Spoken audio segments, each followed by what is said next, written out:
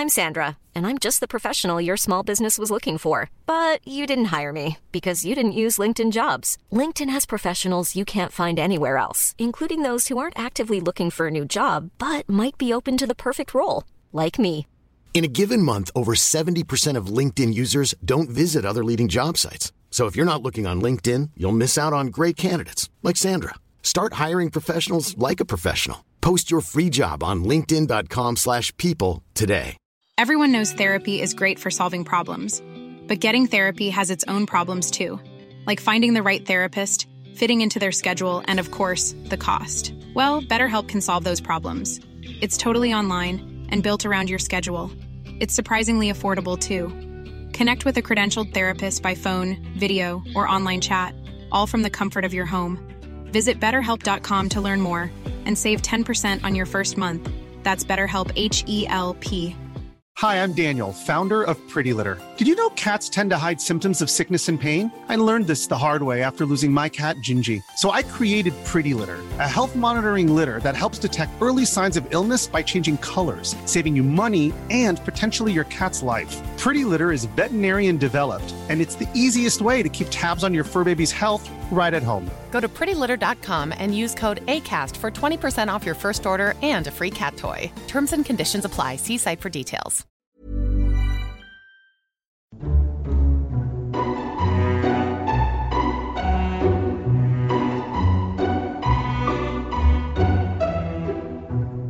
Hello, and welcome to Lore Watch, a roundtable freeform discussion about lore in the games of Blizzard Entertainment. I'm your host, Joe Prez, one of several lore-focused folks from Blizzard Watch, and I've got my stupendous co-host with me today, Matt Rossi. How you doing today, Matt? Wolfens. Okay, that's a thing. I'm going to cut that out and use that for something later. That's ridiculous. So we're going to do a little bit about, well, I guess kind of different, but also the same of what we've been doing, as this is the first Lore Watch of our brand new year, 2021. Happy New Year! Happy New Year! First of all, thank you for... Before you get going, dude, yeah. If you missed it, we did a special 300th episode of the Blizzard Watch podcast, where Matt McCurley came back and visited with us, and we kind of talked about everything. So, maybe go watch that if you haven't already seen it. It was fun. Highly recommended. It was a good time, and I was actually going to say that it was really good. It was the best way for us to celebrate the ending of 2020 and give a little surprise to some of you that have been with us for a very, very long time with bringing Mr. McCurley back for a one-time engage. But we're going to do a little bit, like I said, different but the same. We're going to answer some questions, but we're going to be a little more focused today. Today we're going to be talking mainly about the Jailer, and this is going to be... loose-ish. Basically, a recent quest had just come out that showed more information about the Jailer and kind of what he's doing, and it has led to some very interesting speculation, which we're going to definitely get into. And we've chosen questions that sort of align with that. Mostly, there's some here and there that are a little bit outside of that, but sort of loop back in. But the first one we're going to go with is we're going to talk about something from Tetsemi. And this one is, there's a heck of a lore drop and a cutscene when you recover 15 of the Runecarver's memories. Question and spoiler to follow. And yes, there will be some spoilers here. So if you're listening, you don't want anything ruined for you, I'm sorry. I'm leaving. I'm not having spoilers. No, I'm done. You have the show by yourself. I guess I'll just talk to myself for an hour. Won't be any different than normal. So the speculation, we're seeing a flashback memory from the Runecarver of the Jailer coming to him and asking/demanding his grandest design, which given the graphics of the models is the Helm of Domination and Frostmourne. Also, he says they were the secret the first one sought to hide. Now we have confirmation the Runecarver knew how to create them. What other weapons/armor do you think he crafted over the years? And there are a couple things here that were sent along. There's a video of this exchange as well as an image which has sort of the specifics of the exchange between them, which I'll just read out real quick. The Jailer says, "Look at you, pathetic puppet, dancing on strings." Runecarver, "I will not break, I will not break, I will not." Jailer, "Fool, your mind is already broken, but even a broken thing can be made to serve. Countless secrets extracted, insidious designs forged into weapons for my arm, but I require more." Runecarver screams in pain. Jailer says, "Your grandest design to claim the final prize, the secret that the first one sought to hide. Yes, your finest Morn blade, and a crown fit for the king of the damned, the vessels of domination." So there's a lot to unpack there, but Matt, I think you had some very specific takes on that one. First off, Tats, I hate to once again be that guy, but you misread the statement. He doesn't say that the crown and sword are the secrets the first one sought to hide. He said that they're the tools to help gain the secrets that the first one sought to hide. Mm-hmm. If you can go back and you listen to what Joe just said, you can tell he isn't saying that those weapons are from the first ones. He's saying that they will be used to help gain secrets from the first ones. How that's going to work, I don't know the answer to that question. Not even the spoilery stuff we've got coming down the pipe from like the most recent stuff that we found out about yesterday is going to tell us like exactly what the secret the first one sought to hide is. But it's clear that he wants something. That much we have apparent. In terms of what other weapons might have been made by the Runecarver, we have no idea. I gotta say though, I'm gonna say this. Joe and I have both speculated in the past that the Runecarver is the Primus. Yes. At this point, it's practically just waving a flag at us, screaming, "It's the Primus!" Between the fact that we found out when you do the Maldraxxus quests, whether or not you even join the Covenant, it doesn't matter. When you do the intro quest, when you just go through the zone, you find out that the Primus was the greatest of their weapon forgers. He was the greatest blacksmith. He was the greatest runesmith that they had. Probably the greatest in existence. And now suddenly there's this giant guy, chained up inside Torghast, making stuff for the jailer. Yeah, that's definitely the Primus. I feel like that's practically inescapable at this point. And we knew. I'm also going to say that I find that calling it a Mournblade, that's a nice tip to Elric of Melnibone there, guys. Mm-hmm. Yeah. If at any time, I guess you couldn't call them Stormbringers. That would just be like, what? Why are they called Stormbringers? But yeah, Stormbringer and Mournblade being the two rune weapons of the Elric series. So that's pretty nice. That's also a reference to Castlevania, as there was one in there as well. That's also a reference to Elric. It's just a reference to Elric.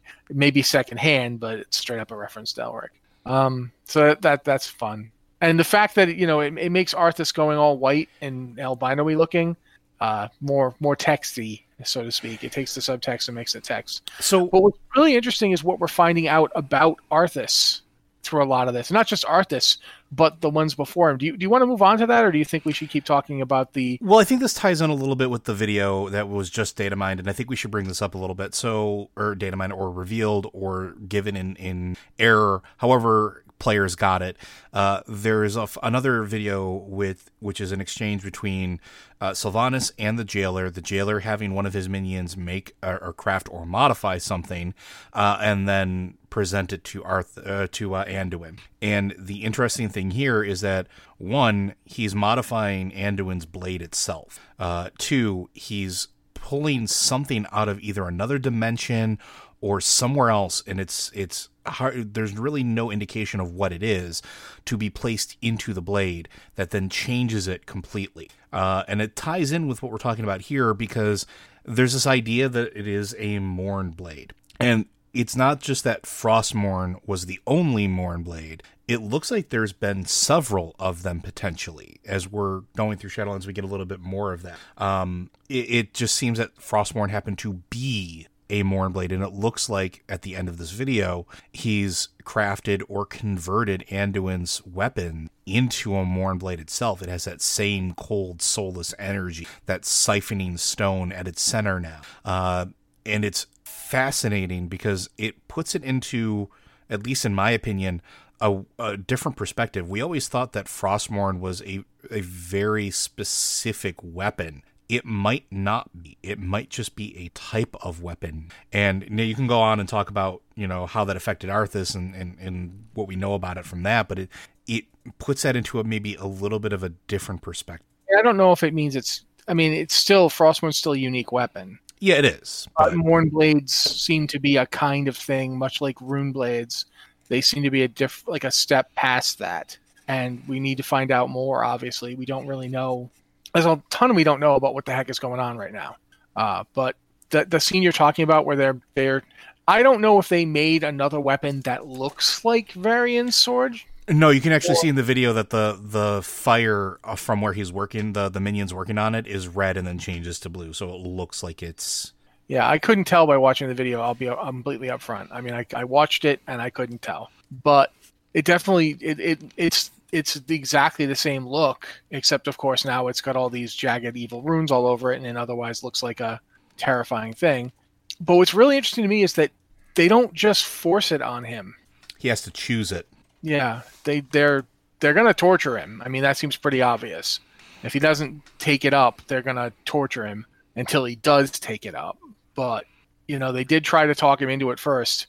And this has nothing to do with the jailer, but it is interesting, and I feel like it has to be at least mentioned when discussing this. The parallels between Sylvanas and Arthas are getting even stronger. Mm-hmm. Because that's, I think, and Anduin, he doesn't actually come right out and say it. He sort of hints at it when he says, oh, it's the choice you never got. Anduin, people forget how smart Anduin is. They forget, they know he's good and kind. They forget that he's smart.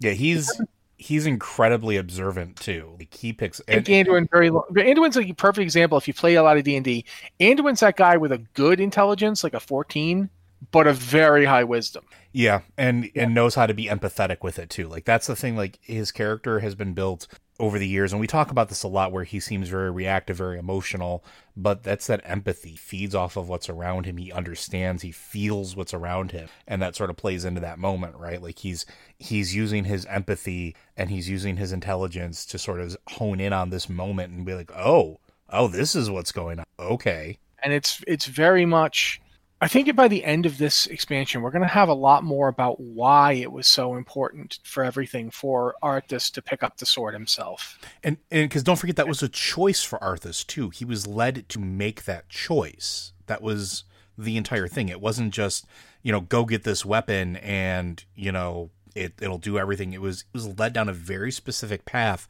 to put him in a position where accepting that blade, he felt like was his only option, but it was a choice. And straight up, he was warned, so too must power scar the spirit. So there's a lot to this. I'm very interested in finding out what the jailer is going for here.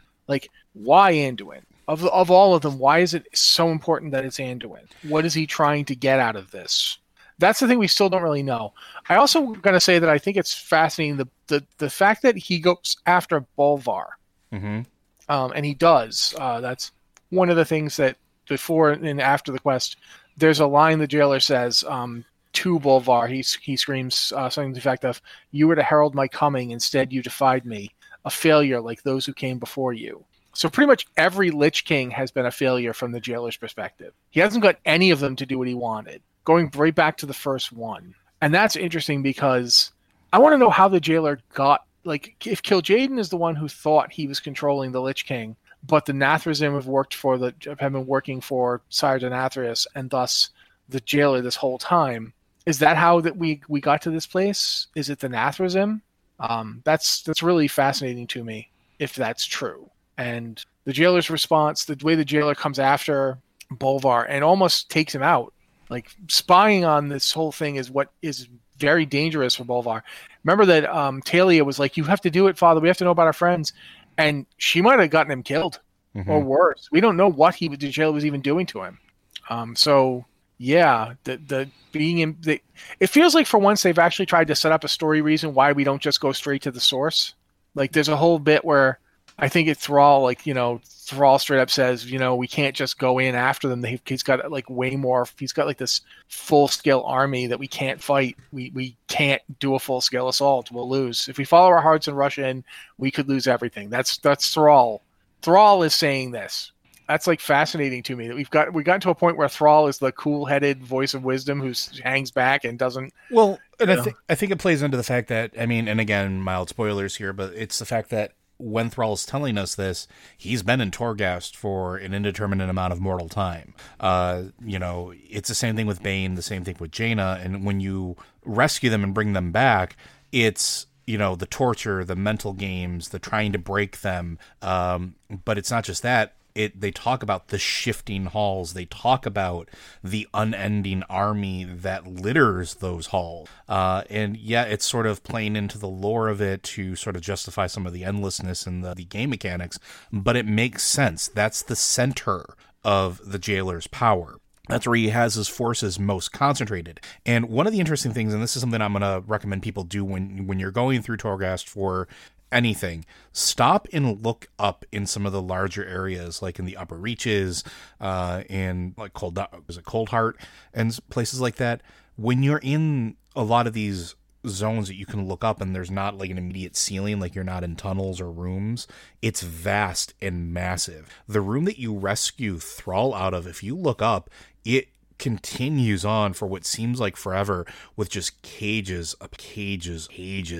all of these cells, and every single one of those beings that the jailer has in Torghast is kept around long enough to be broken to serve, because that's sort of the general theme. It's you will serve or I will break you and you will serve, your choice. One of them just means you don't scream as much, but you're still going to do my bidding. He makes that point. You are already broken, but a broken tool can still be useful. Exactly. If he can get willing service out of you, great. But if not, it's really interesting to me though is this: the jailer keeps going on about how he is death, but he's not. Somebody locked him in there. He's a prisoner. Yeah. And that's the fascinating thing. The Eternal Ones locked him in. They pinned him in there. There's just so much to this. I'm really fascinated to see how this all ends up. If we end up with Death Anduin or whatever. I kind of don't think they'll get there. I think they might torture him and he might come out of it looking the worse for wear. Possibly he'll look like the character in that comic, because I know someone's going to ask about it. And I've been screaming about that since the expansion announced, but yeah. Possibly that's what it'll end up. But at any rate, he's, I don't think they're going to just have him go bad and turn. But I do think we're going to get to see a lot of the, what is the underpinning here? Someone else made a good point. I think in another one of these questions, can we just jump to like the points that they made that were good, or do we actually have to read them? No, because I think we can just go through them, and I'll say in advance, I want to give a thank you to Titan Fuzz, Zolgath, and Tetsemi, and Zorthios for sending us the information and that we're going to be covering today. If we don't cover your specific question, please know that you are the catalyst for this discussion. Yeah, I want to talk about the memories that you're finding for the rune carver. Oh yeah, I'll go for it. Someone made the point that he's got memories of, I think it's Aonar and Norgannon. Yeah. So yeah, that's a really interesting point. We've been talking about this with the Winter Queen. Some of the memories are specific to Titans. They're specific to these entities that are from our world. How does he have memories of them? What does that mean? And we know from the Winter Queen and dealing with her and her, talking about my sister's pet, that she very clearly has some form of recognition or knowledge of our world, which I think is fascinating, because we knew nothing about anything to do with the Shadowlands until we got there, really. Lich King Bolvar didn't tell us anything. Tiny little hints. Like the only thing we really knew about the Shadowlands was that you can go to the verge of them to get a mount. And that when we died, we went to a layer of it that we were heralded back to life by Kyrian that decided to stay back. Maybe there's more to that as well, which we can go.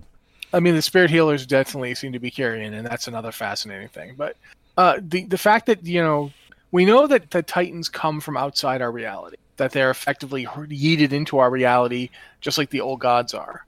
And it does make you, like, if the Runecarver had memories of the Titans don't go to the Shadowlands when they die. That's canon. That's from Steve Zanuza.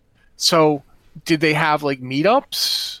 Like what's the deal? How does he know them? What does he remember them from? Is it something where they can travel? Like this, I've been wondering about this a little bit too, especially because the brokers have been getting me thinking about this. We know that you can travel between realms without just expending anima. Is it possible that beyond just the Shadowlands, there's interdimensional travel through portals, just like the brokers that wherever the Titans came from? Well, think about the in-between that we see when we're going to various places in the Shadowlands. Mm-hmm. In-between's like the astral plane. Yeah, very much so with the effect. It's very ethereal and very...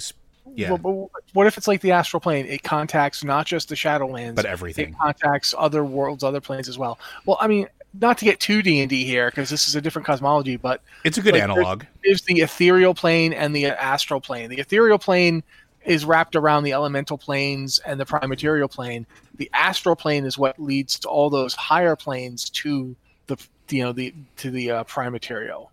and they're different planes. What if that's like the Twisting Nether situation versus like the in between? Like, the in between is like it's the plane between planes, whereas the Twisting Nether is like the garbage dumpster of the universe.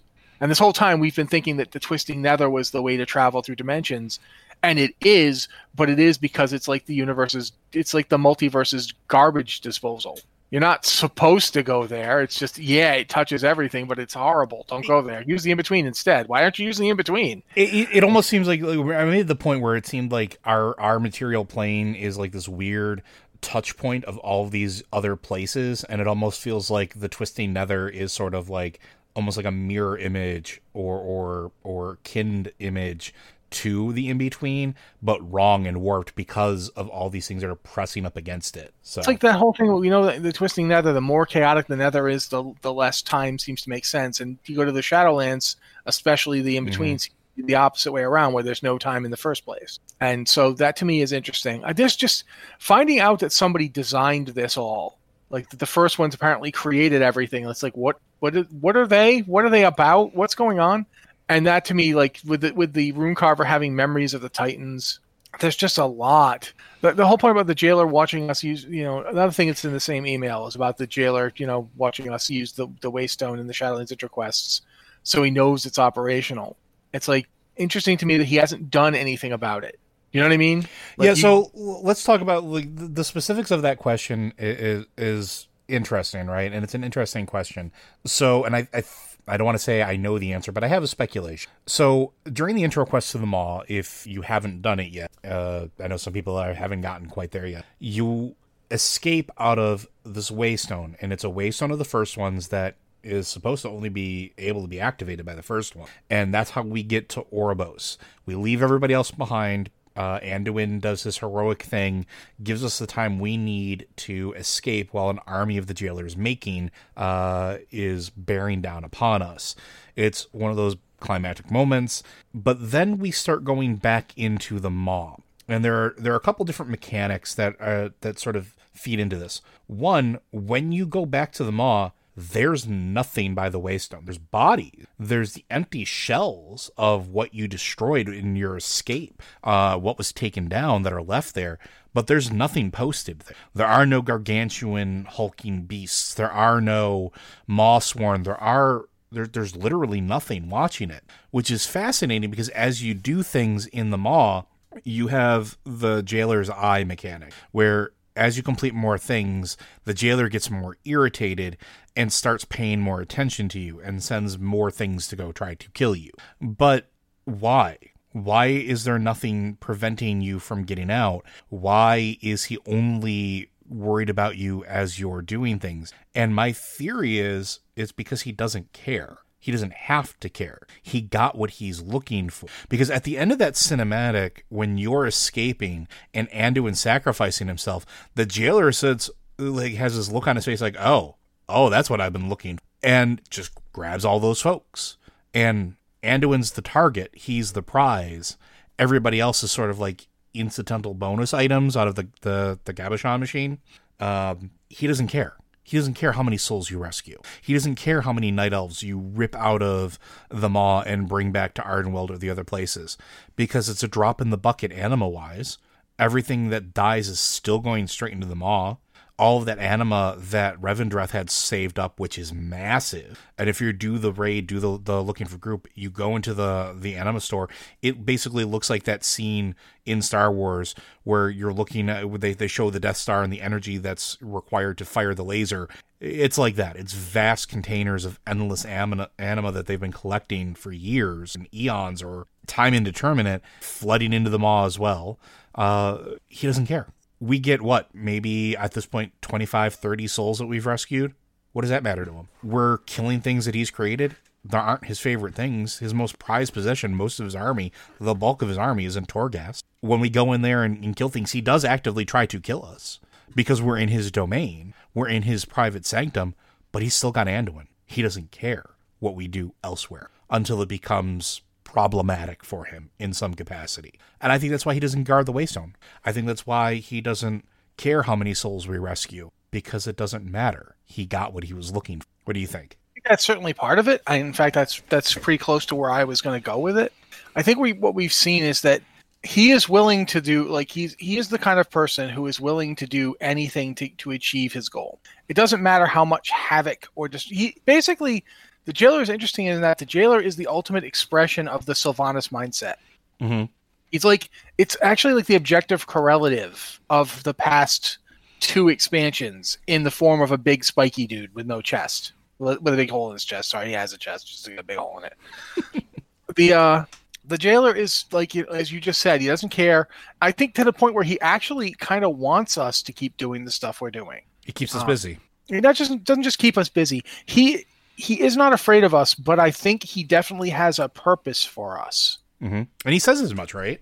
Yeah. The more that we come in and out of the maw, the more that we use that waystone, the more opportunity he gets to observe us using it, so he can figure out, okay, what is it doing? Why does it work for them? He gets to, not just that, he gets to play around with the psychology of us. What are we motivated to do? When will we do it? How do we do it? It's like watching a bug. You've got this thing, you're putting it through its trials, trying to figure out what its behavior is. And also it's another point of reference. He's already studied the ones he already captured and tortured. He knows what they're about. He's got Anduin, and he's clearly working on him. But we were there too. And we were the one that came in after them. What is that all about? And I think you get to see it a little bit, like when he's doing what he's doing, and Sylvanas makes the point about how they've lost bloody heck, Denathrius, mm-hmm. And the Jailer just dismisses Denathrius like he's nothing. All souls have their purpose. Is what he says, right? It's weird. It's weird because that's like what everybody says. That's what they say in Ouroboros. The purpose guides all actions. Everything has a purpose. Everything is part of the purpose. The purpose is everything. And he seems to believe it too. Except for him, the purpose is getting out. Well, maybe not just getting out, but I mean, I think it's getting out to complete whatever he feels is his purpose. I think it's grander than that. Because exactly, because then we go back to the whole thing about how he's going to claim Azeroth. Why? Like, what's so special about it? Is he from Azeroth? Are they all from Azeroth? Or not just Azeroth, are they from our world? Is that where all these beings come from originally? They didn't die, they're eternal ones, but did they originally come from somewhere else? So, I this is something I've been wondering for a while, and I'm going to run this by you, and some of this is feeding into it, and I don't know how close it is, but way back when Wrathion talked about rebuilding the final Titan, the rebuilding part's what's been sticking in my brain for a very, very long time, because it didn't make sense with everything else, because these Titans were just beings. They were just things that existed, and you didn't really rebuild them. They regenerated, right? They were born. Even if they were hurled into this prime material plane from somewhere else. But what if it's more than that? What if all of this stemmed from that same idea that we talked about with Diablo lore and Diablo cosmology, where everything started as one thing? Because all of the Titans, when you break them down, they're all aspects of something. They all have a specific sphere of influence.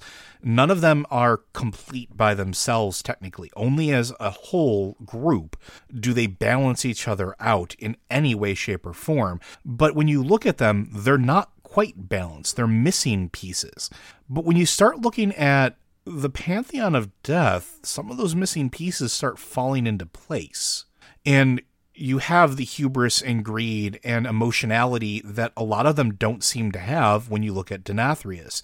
You have that sense of loyalty and honor that you get with Kyresta the Firstborn. You get that cold presence of purpose and duty sort of with the Winter Queen. We don't know what the Primus was, but I'm wondering if these memories of the Primus that we're giving back to him, the reason he has these memories of all these things is because at one point they were all interlinked. They were all either one pantheon or one being. And if Azeroth is the centerpiece, and I often joke about this with like Gestalt robots and from Transformers or Voltron or anything you want to put, there's always a bigger centerpiece that everything attaches to. That's how it always works in these things. What if that's kind of what's going on here? We don't know what Azeroth's purpose is. We know that Azeroth is incomplete. Azeroth is wounded. But it's important to everyone, it seems. It seems like it's important to the Pantheon. It was important to Sargeras. At an instinctual level, it's important to the jailer, possibly because he knows more or is closer to that than some of the others.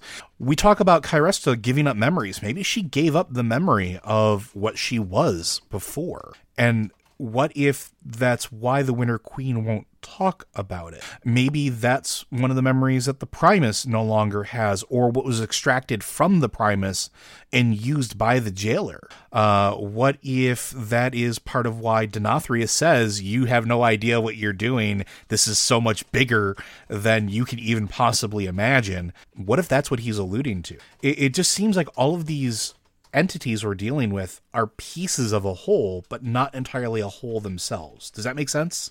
Well, unfortunately, you've mentioned the Diablo cosmology, so now we have to talk about the concept of emanations. Go for it.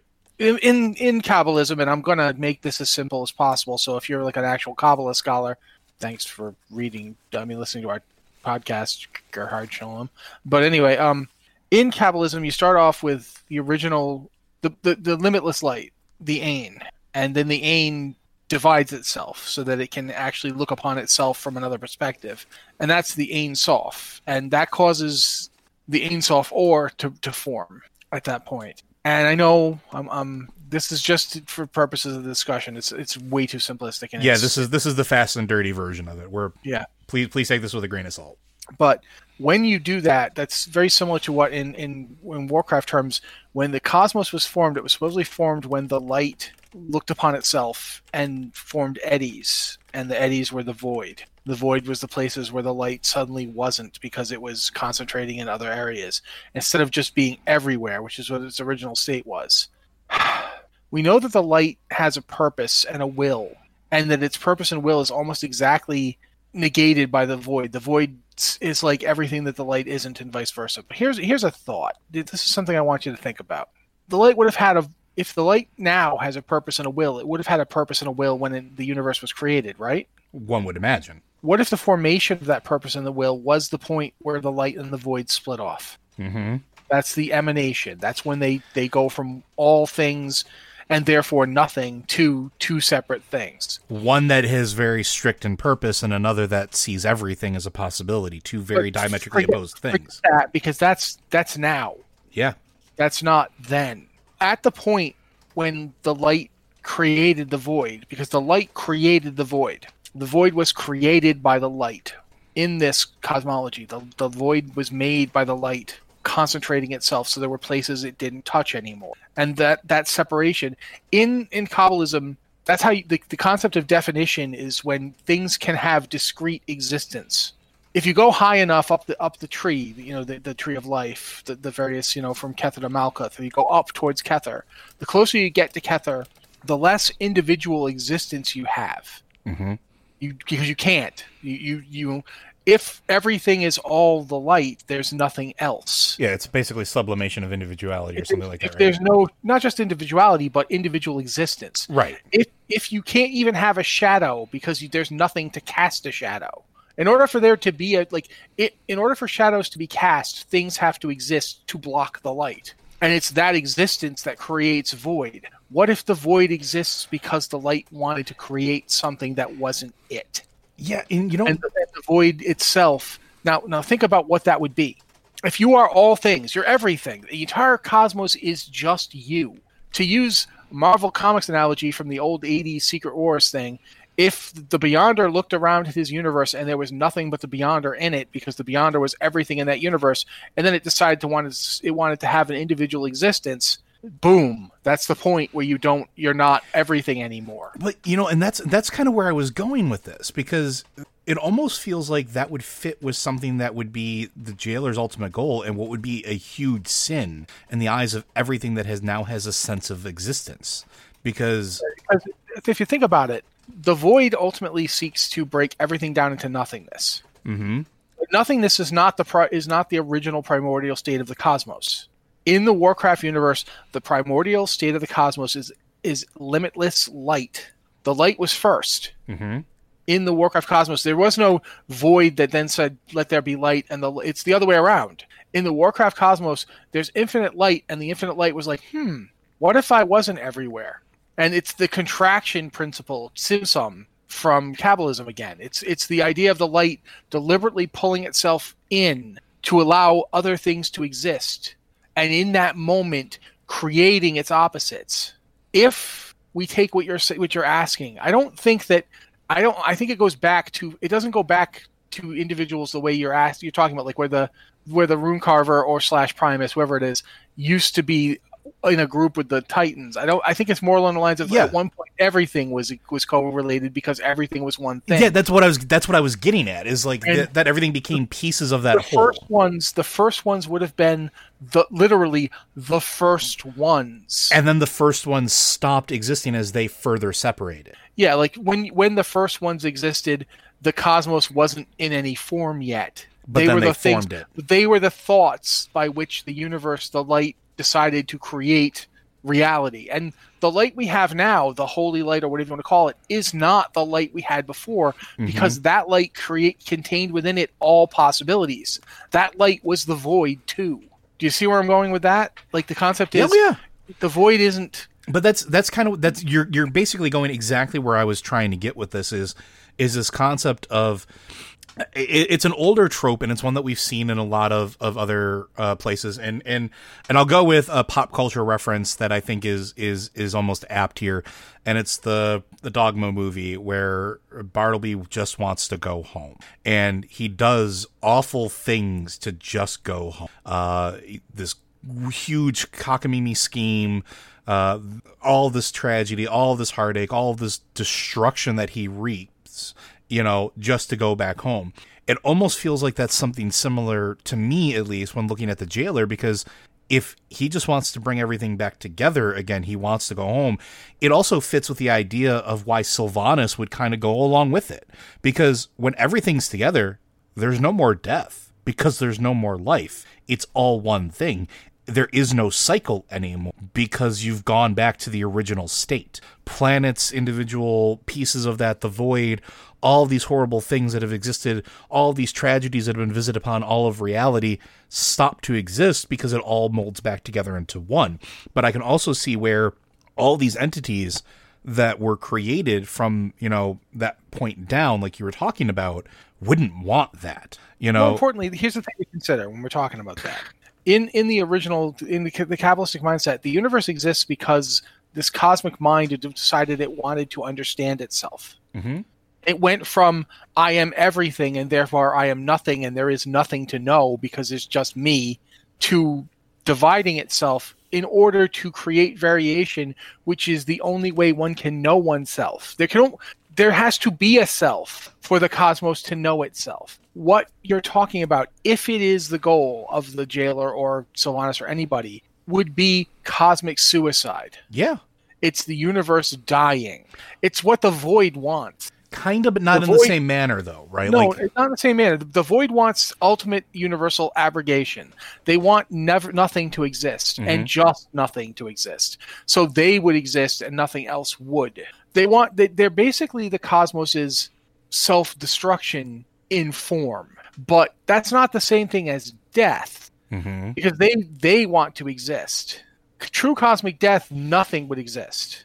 And that nothing includes the nothing of the void. The void is madness in a way, because it is that level of self-destruction as a principle. But at the same time, it's also potential and possibility, because you can only accomplish things when you're willing to accomplish them. It's when you're willing to go beyond what you know.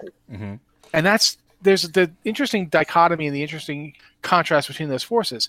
But going through all of it, we still don't know that this is what the Jailer is up to doing. We don't know much at all about what he's up to. But it is interesting to consider the possibility that the reason that the Jailer says, it's said multiple times that the Jailer is coming to claim the soul of Azeroth, is to achieve something along the lines of what both Sargeras and the Void wanted. Sargeras wanted to bring Azeroth forth as a kind of corrupted Fel Titan like himself. The Void wants to create a Void Titan. It's possible what he wants is a Death Titan, and that he wants the Death Titan as his It's possibly what he was trying to do the first time. Whatever got him put in the void. We don't know what got him put there in the maw. Trapped there. Yeah. Yeah. Why is he there? We know that the Eternal Ones put him there. They say so. They locked him in, including Denathrius. At one point, apparently, Denathrius thought this was the way to go. And now suddenly he's talking about like the change is coming and we're going to have this whole... Like, what did the jailer tell him? What did he offer him? What is Denathrius getting out of this? You know, obviously it's going to be a change in the status quo of the Shadowlands. What is it? Why does he want it? I think that's a really interesting thing to think about in terms of what we're talking about. If there was once some kind of unity, some kind of combined force, some kind of entity that was all things, that it split itself up to try and understand itself better in some way, what's the end game of all this? Is the end game of all this that there would be nothing, that you return to like one, you know, we all turn back into like one cosmic force? Or is it a complete shift of the rules? And if so, how? There's a lot to this. Denathrius does not strike me as the kind of guy who'd want a cosmos anymore. Like, you know, why he opposed the jailer before? Why isn't he opposing him now? You know, and I've been thinking about that too.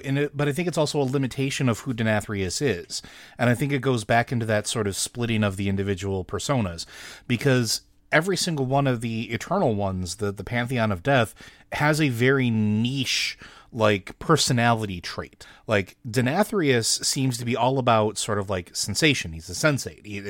It's this decadence. It's this feeling. It's this, you know, such delights and everything else.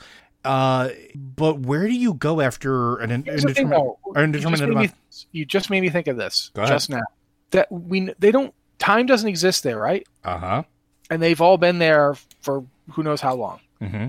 What if the process is ongoing? Like, you start off as this cosmic entity that is everything, but then you deliberately contract yourself so that there are things that are not you anymore, so you can know yourself. Mm-hmm. And in the process, you create other things. Denathrius, back when they first did whatever they did, hadn't been in charge of Revendreth all that long. No. Mortal souls keep showing up, and those mortal souls have with them the experience of being mortal. That's the whole thing. Is like the idea is that, you know, every individual being you run into is like a part of the experiment, for lack of a better word. It's part of the test. Mm-hmm. It's a part of the self test, trying to know yourself. They're like thoughts. Denathrius has been exposed to the worst that mortal beings have to offer for endlessness, an eternal tide of them. The And sin consuming that sin, ingesting it. While, you know, we talked about the Archon. The Archon has been ripping people's memories away from them this entire time to purify them. And she herself doesn't remember anything beyond her creation. The Winter Queen, we know that when the first mortal soul showed up and the Winter Queen was like, why are you here? And then she put them to work because she didn't really have anything else to do with them. But she didn't put them there. You know, they showed up. And is that before the Arbiter, or did the Arbiter start sending them there? Why is the Arbiter doing anything? Why is it like completely impossible? Like, we know for a fact that the Archon's people are still sending souls to the Maw. And what's interesting about that is like they can't even seem to think about what else to do. Like, they don't understand that, okay, that's bad, we shouldn't do that. Well, which is interesting because like we talked about the Bastion stuff a little bit last week, and I guess we can bring it up again. Like, you do that whole thing where 2 weeks ago, where like you are sent to go get a recently, you know, transitioned mortal soul from Azeroth and take it to the Arbiter, and that's when the Kirian realizes that the Arbiter's out of commission, but the soul still goes to the Maw. You know, that's a weird hiccup, I guess would be the best way to put it. Why is that the default? Why is going to the Ubulette of the spirit realm the default setting? Like, it's fascinating. Why is there a giant soul fountain in Oribos that goes directly to the Maw? Do not pass go, do not, you know, and the Arbiter sits in it and normally blocks people away from it. Uh-huh. What if the Maw is, I don't know how to put this. The Maw is a prison. The Maw is a prison now. The Maw is a place where things are confined now. But it doesn't have to, like, what if the reason that they put him there was because he was already there, and whatever he was originally doing did that to it. And what if part of that was, because we don't know when the jailer was locked away there, but this is something I asked a couple weeks ago, and I bring this up a lot. the Shadowlands as a whole is chunks of floating pieces. What if everything was part of one whole land, much like Kalimdor back in the day, when everything was one big, like, Pangea-style continent? What if that's what it was in the Shadowlands originally? What if, because, like, in the Maw, you have all of these different pieces that look like they belong in the other realm. You have bits of ruined architecture that looks like it's from Revendreth. You have bits of ruined architecture that looks like it's from Ardenwell and Bastion. You have soul gates, or whatever they're called, that have replaced the spirit healers. You have a First One's Gate. None of the other regions have a First One's Gate. And I would love to point that out. None of them do. Only the Maw does. And it leads straight to Oribos. And Oribos is very much a construction. It does not look like it slots in with everything else. It's clean lines, round, very much, for lack of a better term, man-made. That obviously didn't always exist. But what if all the other realms were butted up against each other at one point? What if whatever they did to lock him away created those other realms? And that's where these entities were born into these realms, is that moment. And that's why they don't remember anything else. They remember their birth. They didn't know what mortal souls were because they weren't clued into the process, and then just kind of figured it out later. They didn't get instruction manual with their new land. This idea is that they do remember locking him away. Yeah, but what if they were necessary to finish the lock? Do you know what I mean? Yeah, but no, they did it. This was something that they did. It's a decision. They're not components. That's my problem with what you're saying. I don't have a problem with the ideas about the realms, but I think the realms existed in some fashion before all this. Just there's a lot to it that we don't know yet. Oh, yeah, and I agree. And that's what's really fascinating to me, is like this idea of the Maw. The other thing is the Maw isn't central. No, it's not. It's kind of off to the side. It's off to the side. But I've been thinking a lot about the fact that there are so many doors in Oribos. Mm-hmm. I think Oribos was made first. And I think after Oribos was made, like, they made all those connections. They obviously made, I think, like, those realms existed. But what if they weren't realms yet, and they weren't separate yet? The Maw was the next place that got made. Or the whatever Maw it was before the Maw. The Maw is the remnant of whatever was made next. Mm-hmm. Right, because the two connect. If Oribos was the place the first ones operated from when they were making the Shadowlands, the Maw could be... I'm trying to think of the right way to put this. If Oribos is like their control center, the Maw might be the draft place, the CAD, for lack of a better word. Because we have the Emerald Dream, which used to be considered kind of like the building, like the design stage of Azeroth. And that's clearly linked to Ardenweald, which is itself like, it's a realm in the Shadowlands, but it links to the Emerald Dream, which is supposedly the design base for Azeroth. What if that's because the Emerald Ardenweald is effectively that for the Shadowlands? And then I start thinking about, but then the Maw exists. The Maw, what if the Maw was supposed to be like, there's supposed to be this hyper realm you're talking about, kind of like, like a place where these things all exist in simultaneous place, where you have elements of Revendreth, you have elements of Ardenweald, you have elements of Bastion, you have elements of Maldraxxus. They all should coexist in one world. None of these realms are in balance. And that's what I was kind of, I guess, hinting at, or at least trying to get to. Because the thing that's been bothering me since we started this is going back to that First One's Waygate. Because it doesn't exist anywhere else. It is nowhere else but there. And what if that's the reason the Maw is like the default place? What if that was the original Sorting Hat? Even if these realms weren't so touched or connected, there's things that, like, I keep keying off of. They keep talking about these realms are our allies. They're our closest allies, and you need to go and do this and that. And it seems like you can go between the realms, and it looks like everything goes between Oribos now to get there. But what if that wasn't always the case? What if the natural order of things was, maybe it was the reverse. Maybe the Maw came first and Oribos was created later to sort of replicate what was lost. What if everything went to the Maw first and then went to the different realms because all the realms were interconnected? Because we know, like I said, the brokers can move between realms without using the Oribos system. They can go basically anywhere, and we know that they can definitely reach out into the Prime Material Plane because they have captives that are they even send you. They send you through one of their portals. Yeah, there certainly is a lot to that to consider on that idea. I just keep coming back to this concept of, I don't know how to put this. What if we're looking at the mirror inverse of what we used to think the Emerald Dream Azeroth relationship was?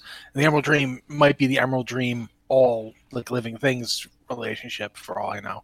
And like the Maw is the place where like it was supposed to exist. And when that got destabilized or destroyed or whatever, they had to create something new. And obviously the Eternals seem to be aware of the first ones. Yeah. Like, the Jailer is aware of the first ones. Not just in a kind of, oh, they existed way, but in a, I knew them. You know, like the secret they sought to hide. What secret were they hiding? Who were they that they were hiding secrets from you in the first place?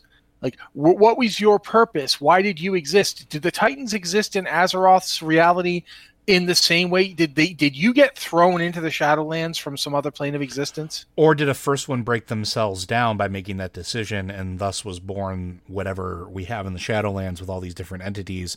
But there doesn't necessarily mean that there weren't other first ones that they interacted with. What if that had something to do with some of the creations of the other realms out there? Because that's the thing, right? Like, going back to the cosmology chart, we have all of these other realms that we haven't touched. We have an arcane realm. We have, you know, a realm of light. We have all these different pieces that we have not visited. And we don't know how they're set up. We don't know if maybe all of the first ones went in further, I don't want to say decimated themselves, but further divided, like you were talking about earlier, like that ongoing process of continued division.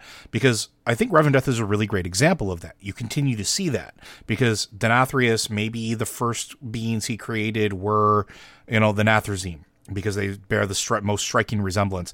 But the Nathrezim are somewhere in between Denathrius and the Venthyr. And if you look at the Venthyr, they're created in like a lesser but, you know, piece. Like even the Council of Venthyr, they have specific spheres of influence. And it almost seems like, again, like you're saying, there's that further delineation. And that's an ongoing process. What if that's the secret? What if the secret is everything used to be, and I hate to bring it back to it, but like that they were all born from one entity, that was born from one entity, that was born from one entity, that continued delineation. I could see why they would want to make sure that things didn't know that. I could definitely see how keeping that a secret would benefit the rest of the other realms, because then there's also that incentive. You have an entire, to bring Maldraxxus into this, we've seen what happens when they get bored. When they're tired of fighting amongst themselves, they go raid other realms. Well, if they knew that there were other realms out there beyond the Shadowlands that they could go and touch, would they? Would they be that? They do know that, though. But do they That's know where that they all come from? They know that they come from another realm of existence. But do they know about the arcane realm? Do they know about the realm of nature? Do they know about all these other places? I mean, it seems fairly likely that they do, since they've actually been argued that they've defended against void invasions before. Is that the promise that they were made that got them on board with the Jailer? That they could go and take care of these places, that they could go on conquest? Like, I mean, we don't really know anything about that, the Maldraxxus stuff. It's actually kind of interesting, though. The idea that I feel like we're getting too far into the idea of, you know, everything was made from something that was made from something that was made from something. Possibly. When I think that it's simpler than that. I think that basically what you have is the consequence of an entity wanting to exist. The consequence is that other things now exist. When you split up, when you know, to go back to the Diablo cosmology, when the Diamond Warrior Anu pulled all the evil out of itself and threw it aside so that it could achieve perfection, the evil coalesced into another being, Tathamet, who then battled Anu, and the two destroyed each other. But that's if you're using that concept, where you're trying to purify or become perfect. If you're just trying to learn, then there isn't that necessary conflict in that same way. The Void's conflict seems to be from the fact that the light wants to make everything into one thing. The light essentially wants to return to a state where everything was the light. But the Void doesn't want that. The Void wants to enter into a state where nothing exists. And everything is possible, but nothing actually ever happens. It's the happening that the Void has problems with. Mm-hmm. Once something happens, once it has... And think about the Shadowlands exists free of this. There's no time in the Shadowlands, so things don't enter that state. There's no progression. So of course the Void wants to invade it. I think there's like a certain amount of, why do you make the Shadowlands in the first place? Why is it necessary? What is Anima all about? Why is this something that exists in the first place? And that, I think, is the thing that we'll touch upon, the great secret of the first ones, is why they did this at all. And did they do it elsewhere? Does Azeroth exist because the first ones did something there? Are the first ones confined to the Shadowlands, or are they cross-multiversal? Do they make everything? What are they? And that's something I'm thinking about a lot in terms of, you seem to have been intimating that there was a first one that became the various members of the Pantheon of Death, that it split itself up further and became these figures. And that's one of the reasons why they don't remember or choose to remember beyond a certain point. Maybe. That's possible. I mean, I don't know. But I do think it's interesting to think about if the first ones are related to the Eternal Ones, if they're related to the Titans, are they related to the Void Lords? Because we still don't know anything about those, right? Like we know nothing about the Void Lords. Are they related to the Naaru? We know that the Naaru can come forth into Revendreth and attack it. We know that they can basically go where they want to go. Yeah. Through how time, are they space, doing and it? reality. Yeah. Yeah. How are they doing that? Are they going through the in-between? Do they have that ability? Is that how Naaru dimension ships work? What are the Naaru that they have a light cycle and a void cycle? Is that think about what that actually states. Are they are they holdovers from the universe before the split? Are they creations from after? Who made them if they're creations? Mm-hmm. And all of this comes back to around this idea that there's a ton of cosmology we don't actually know or understand yet. There's a lot going on. Even the Jailer's taking of Charlemagne and turning it into something. If that's what happened, and again, I know you said you can see it. I can't see it, but I take your word for it because, I am legal. If he's doing that, why is he doing that? Why didn't he just make a new one? Why did he just choose to take Anduin's sword and change that? Which, I think part of that too is because, again, it boils back to what you were talking about before, where it has to be a choice. Well, yeah, that's his father's weapon, right? He's tied. It's not just his father's weapon. It's two weapons joined together into one. They were two once. They weren't created as one weapon that was then split into two. They were created as two separate blades that were then recombined. They were combined into one thing that they were not before. What is it? Shalator and Elamane, right? Yeah. Shalator and Elamane were two different swords that were both given to the two different variants. The two different variants were one being who was split into two and then recombined into one. But the swords were just two separate swords that were combined into one. Yeah, that's a new existence for that sword. They didn't exist as a sword because it was two swords. Yeah, and that's kind of part of that is why I started going down that road about everything boiling back into one or that sort of thing. Because there's thematically it seems, but maybe it's repeating. Not boiling back into one, or maybe it's going from one to the other, the reverse. No. Listen, what if it is that there was a way things were, and the way things were is what led to the way things are. If you don't want the way things are, and you don't want to go back to the way things were, you need to make a new thing. But all you can make it out of are the parts you have. The universe is...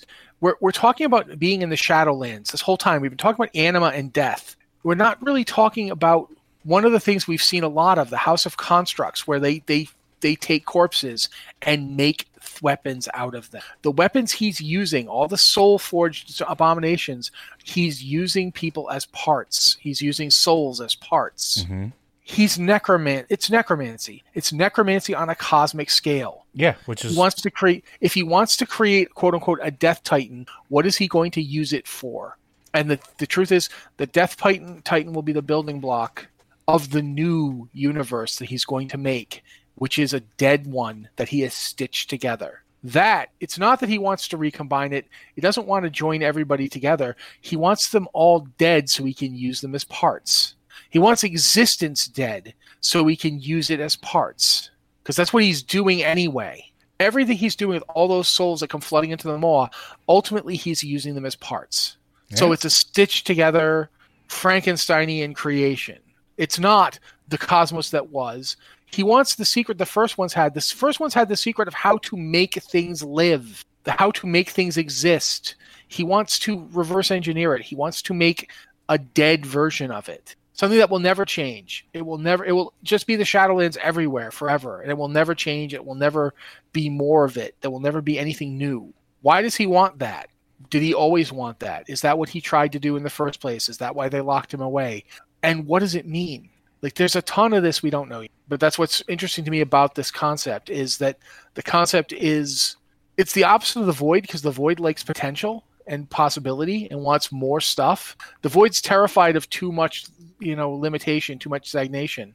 The Light wants light. It wants to illuminate. It wants to bring the light to truth. This is not that either, because this is just the death of everything. It's a world where there is no possibility. There's no potential. You've gotten rid of all of it. You've made complete and utter uniformity out of it. It's very similar to Sargeras. It's order without any regard to anything else. That's an interesting thing too, because like we know hearsay what Sargeras saw. What did he see that sent him on his path? What was the truth that was revealed to him? Well, whatever it was, he got it from talking to the Nathrazim. Mm-hmm. And or where did dealing with the Nathrazim, trying to get rid of them, trying to stop them. And where did he likely, and where did we can speculate that they got it through Sire Denathrius or whatever that plan was. So yeah. Oh yeah. Super. It all comes together at some point. There's threads here. There's threads here that we can definitely start pulling on that I think are going to start weaving together real dang soon. But we are a little bit over time. Is there anything else you want to add before we call it good? You already thanked people for sending the emails, but I definitely want to comment that thank you guys for the emails, because we kind of went on it. Yeah, seriously, and that's the thing. Like, one of the last week's show, we tried to do a little more speculation and less straight question answering. You're probably going to get a little bit more of that, but if you have concepts or questions for the show, send them in. We might wind up doing something like this with them, but we definitely read them. We definitely pay attention to them, and you can send them into podcast@blizzardwatch.com. If you don't want to do email, or if you want to make sure that you can get them to us in a more other visible way, we do have several Discord channels that you can go ahead and reach out to us on. Patreons obviously get preferential treatment as a way of saying thank you for continuing to support us. But Blizzard Watch is made possible due to the generous contributions at patreon.com/BlizzardWatch. Your continued support means this podcast site and community is able to thrive and grow. Blizzard Watch supporters enjoy exclusive benefits like early access to the podcast, a better chance at having your question answered on our podcast or the queue, and an ads-free site experience. And with that, folks, we'll see you next week.